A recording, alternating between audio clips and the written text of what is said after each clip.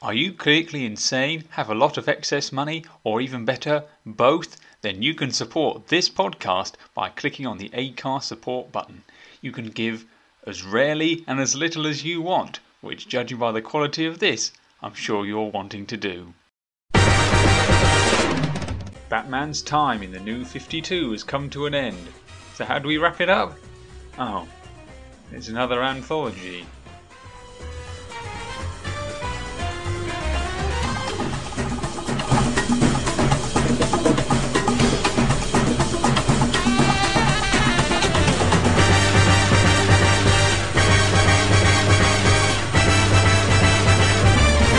Hello and welcome to a PhD Student Reads Episode 8, and this time we'll be taking a look at Batman Volume 10, Epilogue. It's the final volume of Scott Snyder's Batman run and the final volume of the New 52 before DC Rebirth took hold. This volume was published by DC Comics, still shocking I know, and collects Batman issues 51-52, Batman Future's End number 1, Batman Annual number 4, and Batman Rebirth number 1. Like Volume 6, this is an anthology with a series of stories set throughout Snyder's entire tenure and somewhat beyond. So obviously there's a reasonably large creative team, so instead of going and listing them all here right now in one big long list, we're going to go story by story. I'll give my thoughts and feelings and probably say absolutely nothing of consequence while doing so. I will say that an anthology does seem like a strange way to wrap this up as a final volume, the ending of Volume 9 with the status quo being restored and some nods to how things will continue. It was a pretty good ending, I thought, but, well, here we are. So we begin with Batman Future's End Remains, written by Ray Fawkes with a story by Scott Snyder and Ray Fawkes, art by Acko, with colours by FCO Placencia, and letters by, and I'm probably going to screw this name up, Desi Cienti and Brad Anderson.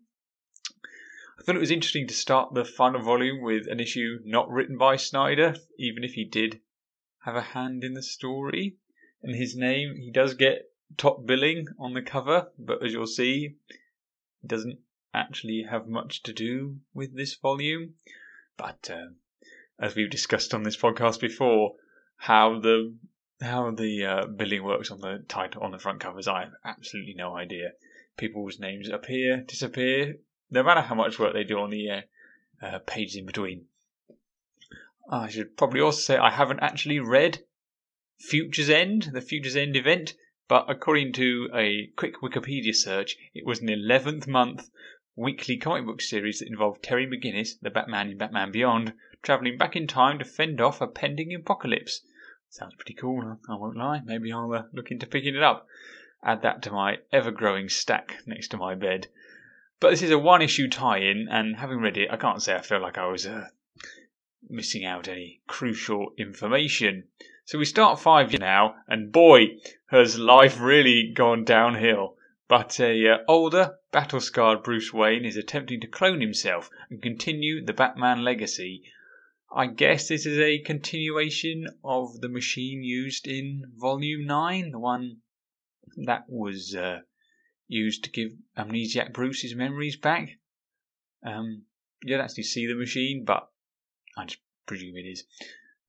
However, the tests to produce these clones have been unsuccessful. Bruce has a lot of screens here. Like, I know the Batcave, is shown as that one big screen and then the little screens around the side, but this is obscene. I'm sure cloning a man requires a lot of information at once, but I guess the adage too much is never enough came into play here.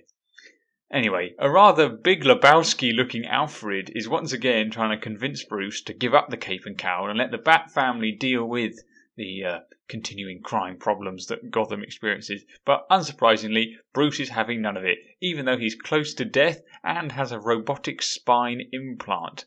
But there is one last hope for a material to make these clones function, but it is behind a lethal layer of security. Alas, Bruce suits up into what can only be described as a suit like a Warhammer 40k Space Marine armor set. It's sort of like grafted onto him. I was trying to think of a film that I just couldn't. I was writing this, just couldn't. I can picture the film in my head, but I just have absolutely no idea what it is. But imagine, like, he's got the spine implant in his back, and the bits of the suit are being sort of drilled, moulded into him. That must be very comfortable. Alas, he has 40 minutes to complete this mission before his body finally fails him. So it turns out this impenetrable fortress is none other than the Lex. Oh my goodness, am I having a meltdown? Oh, it's too late to restart the recording. I guess this is all going in. It turns out the impenetrable fortress is the LexCorp building, but Batman gets in with the help of some flash powers and a recording of Lex's voice. Nice and easy. Of course, it's not that easy, and Lex has set up a multitude of defences, from poison gas to giant robots. But this is a Batman comic book, and Batman gets through it all. And what does he find? Why, a clone of Superman, of course. Lex's just ongoing quest to clone the Man of Steel. And when there's a clone of Superman, what is not far behind? Of course, it's Bizarro, a throwdown ensues, and I want to call out to Placencia's colour work here. It's all nice and vibrant and makes the panel seem more exciting. But long story short, Batman escapes with the information he needs, and I guess continues to work on his clones. So, if you remember in the previous episode, Volume 9 ended with a short story 27 about the future generations of Batman and how they were all clones of Bruce Wayne. I mean, it doesn't necessarily say that here, but I imagine this is some sort of prequel to that story. And like all prequels, or most prequels perhaps, it isn't quite as good as the original, but I think everything done here is just slightly worse than everything that was done in 27. Yes, I realise it doesn't cover exactly the same ground. This is more, I guess, set up as to what the future generations of Batman will be. But, yeah, I don't know. Maybe it's not quite related to that, because if there were future clones of Batman, then Batman Beyond wouldn't be a thing. And this is a Batman Beyond event. Didn't write that in my script. That's an off-the-cuff thought here in the recording. But we're now on to the second story, Madhouse, written by James Tynion IV, with art by Roge Antonio, colours by Dave McCaig, and Steve Wands is doing the letters. Yet again, Scott Snyder, even though he's got top billing, nothing to do with this story. It's set during Bruce's amnesiac period, and him and Julie Madison have turned up to Wayne Manor as the deeds of the building have been given back to the young Wayne after its period of being used as Arkham Asylum. They meet up with Jerry Powers and Alfred inside, and she tells them that all the inmates have been moved to new facilities, so it's free to move in, and the last of these inmates were Clayface, Mr. Freeze, and the Riddler. But there's, of course, no need to worry, because they have definitely been removed from the building. There's no doubt about it. So they make their way to an office, and Alfred realises the room is slightly too small. And lo and behold, Clayface is actually the wall. Enter Clayface, Mr. Freeze, and the Riddler. What a surprise. They are very upset with Bruce Wayne, and they want to play a game with him to get him to confess something. Answer the riddle, who are you? No, what are you? Goodness me, I've just read it. Have they finally figured out that Bruce and Batman are one and the same? And how will an amnesiac Bruce that doesn't know he was Batman answer this question? Alfred, Jerry and Julie are sucked into the floor, and the game begins. Oh, the floor is made out of Clayface. It wasn't just a magic floor. So Mr. Freeze is taking Bruce to the start of this game when the door flies open and a one-handed Alfred busts out and gives the cold terror a shotgun blast to his glass dome. The pair make their way through the tunnels underneath the building into a small armoury. Bruce asks his butler if he has any idea as to why the Riddler would be after him. Alfred, of course, lies, says he has no idea, and then looks all forlorn. I can't say I have the best social skills, but if someone told me no, and then pulled the face that Alfred does in this panel, I think even I could figure out that he was lying. But there's no time for that, as the room starts to cool and a giant wall of ice separates the pair. After being guided through the house by the Riddler and his friends, the two come face to face, and Bruce once again asks the riddle, "What are you?" You're thinking, Batman? But that's not the answer. It's crazy. And I liked this because obviously you expect some sort of Batman reveal, but this whole story is very much Bruce focused. Then I had 2 pages where the lettering ink was partly rubbed off, which was a bit annoying. Luckily it was just 2 pages, so I got to page, oh no, please don't let the entire volume be like this. It was not. So, good for me. I presume you probably don't have that issue. I don't know if it was a volume printing wide issue. Probably not. It's probably me getting something on it whilst I'm carrying it around in my bag. Anyway, that's beside the point and has literally nothing to do with anyone listening to this podcast.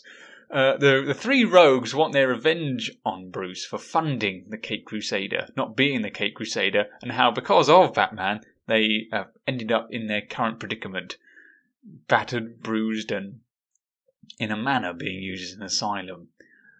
But they are upset because amnesiac Bruce has basically been given a clean slate by having all his trauma wiped away, so they plan on reinstating this trauma by killing Alfred, Jerry and Julie with the same make and model of gun that killed the Waynes.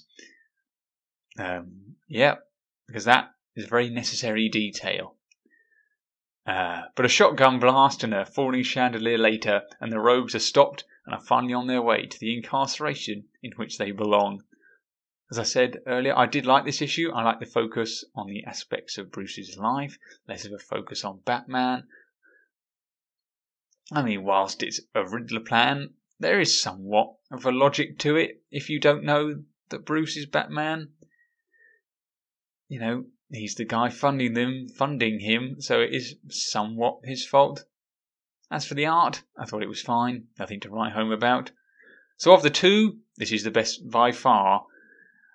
But next we get to Gotham Is, written by Scott Snyder finally, pencils by Greg Capullo, inking done by Danny Mickey, FCO Placencio is on colours, and Steve Wands is acting as the letterer. So we're halfway through, and finally we get the core team of creators that have guided us through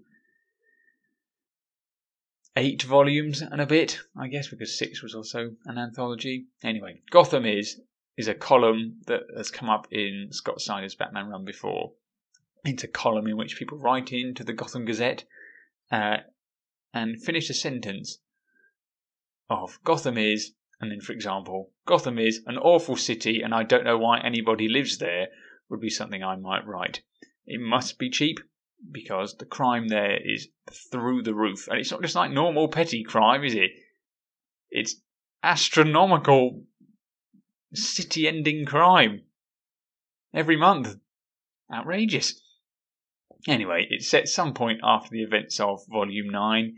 You know this because Jim's the Commissioner. There's a brief glimpse of the Joker amnesiac. So I guess Jack Napier, we're going with that. He's never actually given a name. And Alfred has got 2 hands again. Is it his own hand? Bruce makes a quip. I guess we'll never know because the New 52 is at an end. Bruce is suited up and is going to begin his patrol around Gotham, but before he leaves, he must decide what sort of camo the Batmobile has. Now, not just as like, I don't know, military camo, Arctic camo.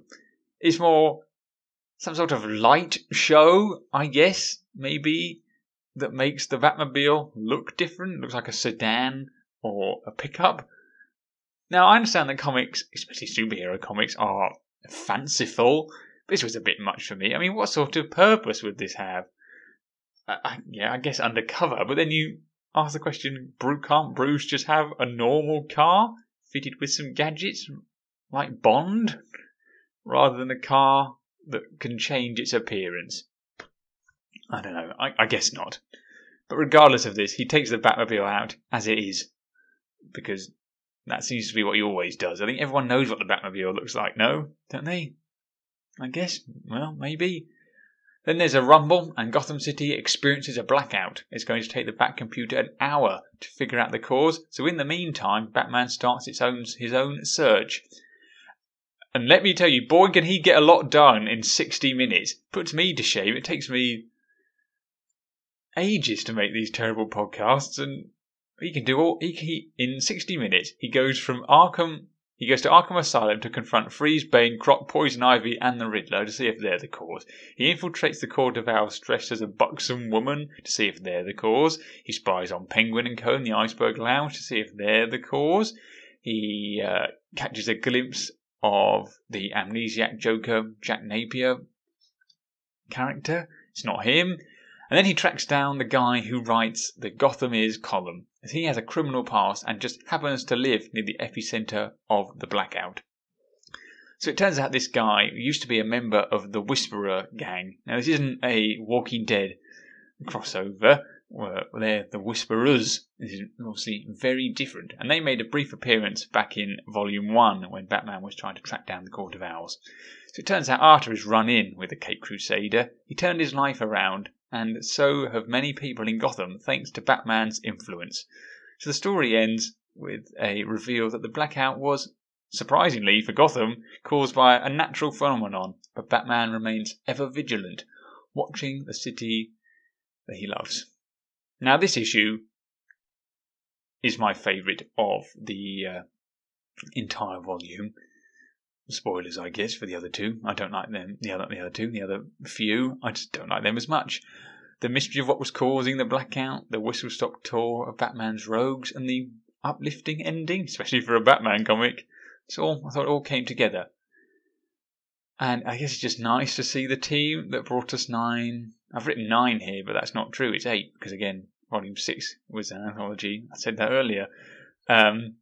Of Batman stories back together for one last time. We then get The List, the last of the new 52 stories, written by James Tynion IV, art by Riley Rossmo with additional inking by Brian Level, Steve Wands is the letterer, and Ivan Placencia and Jordan Boyd are doing the colours. I am so sorry, dear listener. I do not know what is happening to my power of speech. Maybe I need a drink.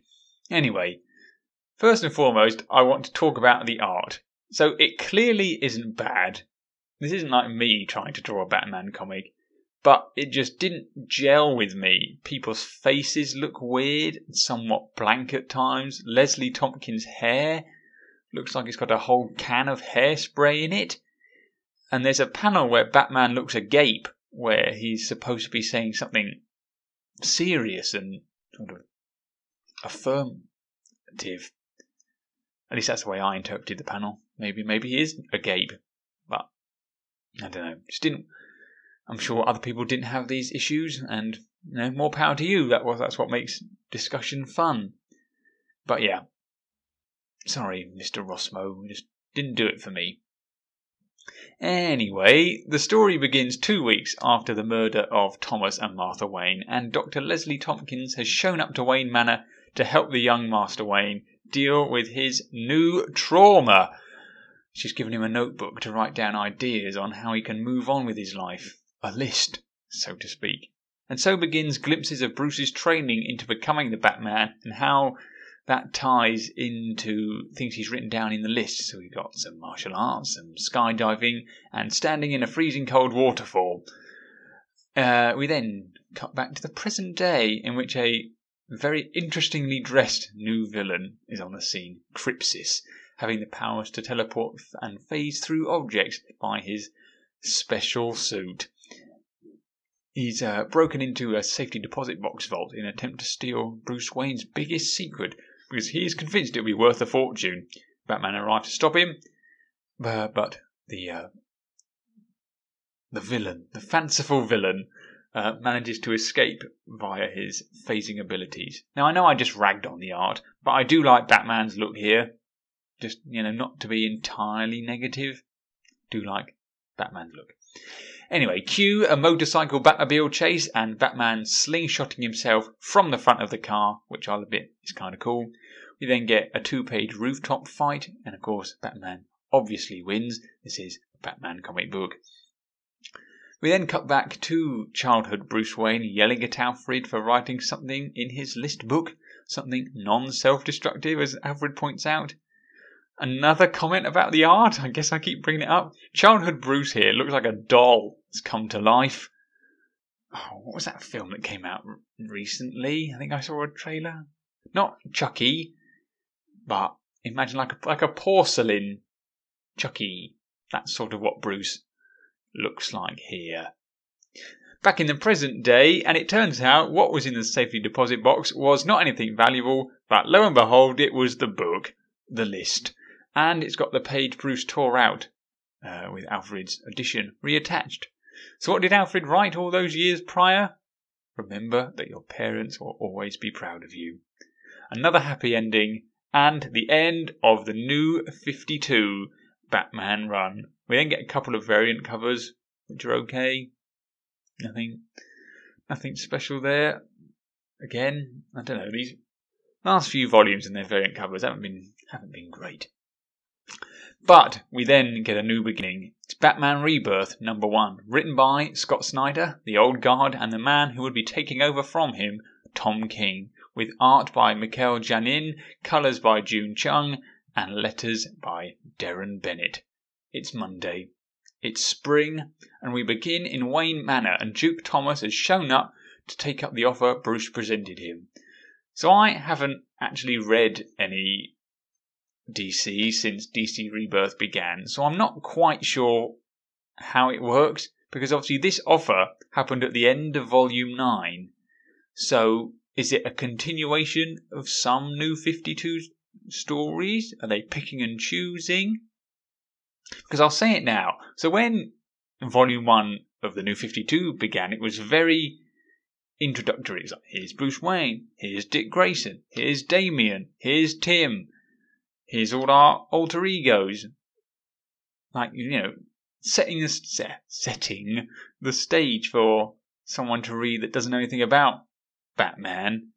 Whereas this, it is sort of presumed you know who everybody is. Like, Duke isn't really introduced. The fact that his parents were infected with the Joker toxin back in Endgame, that is brought up with no real reference. I think they even use the same panel. Is this for new? Is DC Rebirth the New 52 2? I don't know. I guess I should read some new DC comics rather than having a podcast focused on books that everyone read ages ago. Tom King doesn't even write Batman anymore. But that's a story for another time. Anyway, Bruce isn't in, as Batman is having a showdown with Calendar Man, who is planning on releasing some toxic spores into Gotham's air. But by sending an electrical charge between the two ears of the cow, Batman neutralizes the spores whilst also giving himself a bit of a shock. The day is saved. Sidebar again here. Bruce clearly thinks of everything. What possible use could an electric charge between the ears possibly have? Well, clearly spore neutralization, but why is that an inbuilt function? In case you haven't read it and you can't quite picture what it looks like, imagine, those cattle prods that gang people sometimes use in movies, where there's an electric bolt between the two ends of the prod. It looks exactly like that. Obviously, it's on Batman's head, so he's not using that to shock anybody, is he? Does Batman headbutt people? Are people coming from above? Yeah. No. But it's neutralised the spores, so hooray, hooray. It's Tuesday. It's summer, and Bruce is hanging off the side of Wayne Tower whilst having a chat with Lucius Fox about finances. Now back to my thing about DC Rebirth. Here, it seems as though Lucius doesn't know Bruce is Batman. Maybe I've misinterpreted these few pages. So is that not carried over? I don't know. I'll stop talking about it now. I look like a fool talking about something I don't quite understand. It's Wednesday. It's 4, and Calendar Man is now looking old, which is worrisome to the Cape Crusader, as he ages according to the seasons. It's Wednesday, and 3 seasons have already passed, and there must be some sort of weather machine out there, and this weather machine must be linked to more lethal spores. Duke Thomas is also there, And he's wondering why. He doesn't want to be Batman's Robin. He's fine being his own Robin. But Bruce doesn't want a new Robin. He wants something new. Something a lot more yellow. It's a signal. They don't say it's a signal. But they show the suit, though. I do like the signal suit, I won't lie. It's Thursday. It's winter. And Batman is diving into a freezing lake in which the hidden stores are held. He knows he can hold his body for 4 minutes. Hold his body. He knows his body can hold a total of 4 minutes of air, and 6 minutes later he still hasn't come up. Duke is screaming into the intercom, "Bruce, come up! Don't forget about the spores!" But there's an explosion, the machine is destroyed, Gotham is saved, yet again. It's Friday. It's spring again, and Calendar Man has hatched out of his own skin, looking all young and fresh. Duke and Bruce are training by kicking a tree, and Alfred is peeling an avocado. He sees the two training and drops the avocado into the cave below. Now, I know the Waynes are rich, but this must be a sign of how the other side live. Does he not know how expensive avocados are? But there we go. That's it. The final volume of Scott Snyder's Batman run, even though he didn't do much writing here. One and a bit issues, I guess. Now, I would say it's better than Volume 6, the other anthology. This one does link in more with the plot at the time. I know Volume 6 introduced the guy that then turned out to be the Joker, but I guess that was the only really important thing there. I just like this one more. But there's something about the format that just doesn't quite work for me. I imagine, arguably for Batman it should, like a case of the week sort of thing. But I guess in 22 pages, you're not getting much of a case. It's all wrapped up pretty quickly. I don't know. Anyway, there's also no panel of the show this episode either. Whilst I didn't like some of the art, none of the art stood out to me in a particularly amazing way, I guess. So, I guess that's a bit of a downer to end on. So, what's next? Well, it's up to you, dear listener. So, by the time this is published, there should be a poll on Twitter that has a few days left. That's at PhD Reads, capital P, capital R, where you can vote on a selection of books. And the winning one is what I will cover next. I haven't quite decided on what those books will be. One will probably be Hawkeye, maybe Jinx by Brian Michael Bendis, and maybe something else. So it'll be one of three. As we are at the end of a run, I just want to thank anyone that's stuck with this appalling show this entire time, through all the times when my mic wasn't working, all the times when the audio cuts out, all the ums and ahs and just terrible editing. I just thank you. And if you really, really, really, really like this show, you can support it by clicking on the link in the description or visiting shows.acast.com/phd-student-reads and clicking on the support link at the bottom. So that's it. Episode 8. Batman, Volume 10. Epilogue. Maybe I should end by ranking the volumes. I can't really remember them all off the top of my head. I will say The Court of Owls, rightly so, is the best. That's, everyone loves The Court of Owls these days. They're making Gotham Knights is arguably supposed to be about The Court of Owls in some aspects. They were in what was it, the Fox show Gotham for a bit. They've become quite an established part of the Gotham mythos.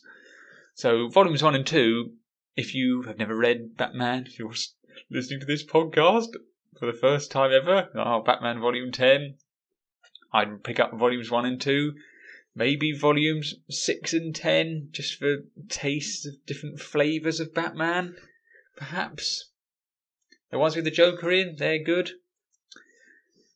I don't know, I think I said in the episode before I didn't really like Zero Year, so maybe not that, but, each to their own. The Snyder run has been good. There's no major misstep. The story doesn't completely go off the rails at any point. So if you wanted a big Batman run to chew through during this quarantine time, yeah, go with that, I'd say. So there we go. That's a more uplifting end. If you want Batman to read, the Snyder run is a good shout. Thank you for listening. This has been the PhD Student Reads. Goodbye.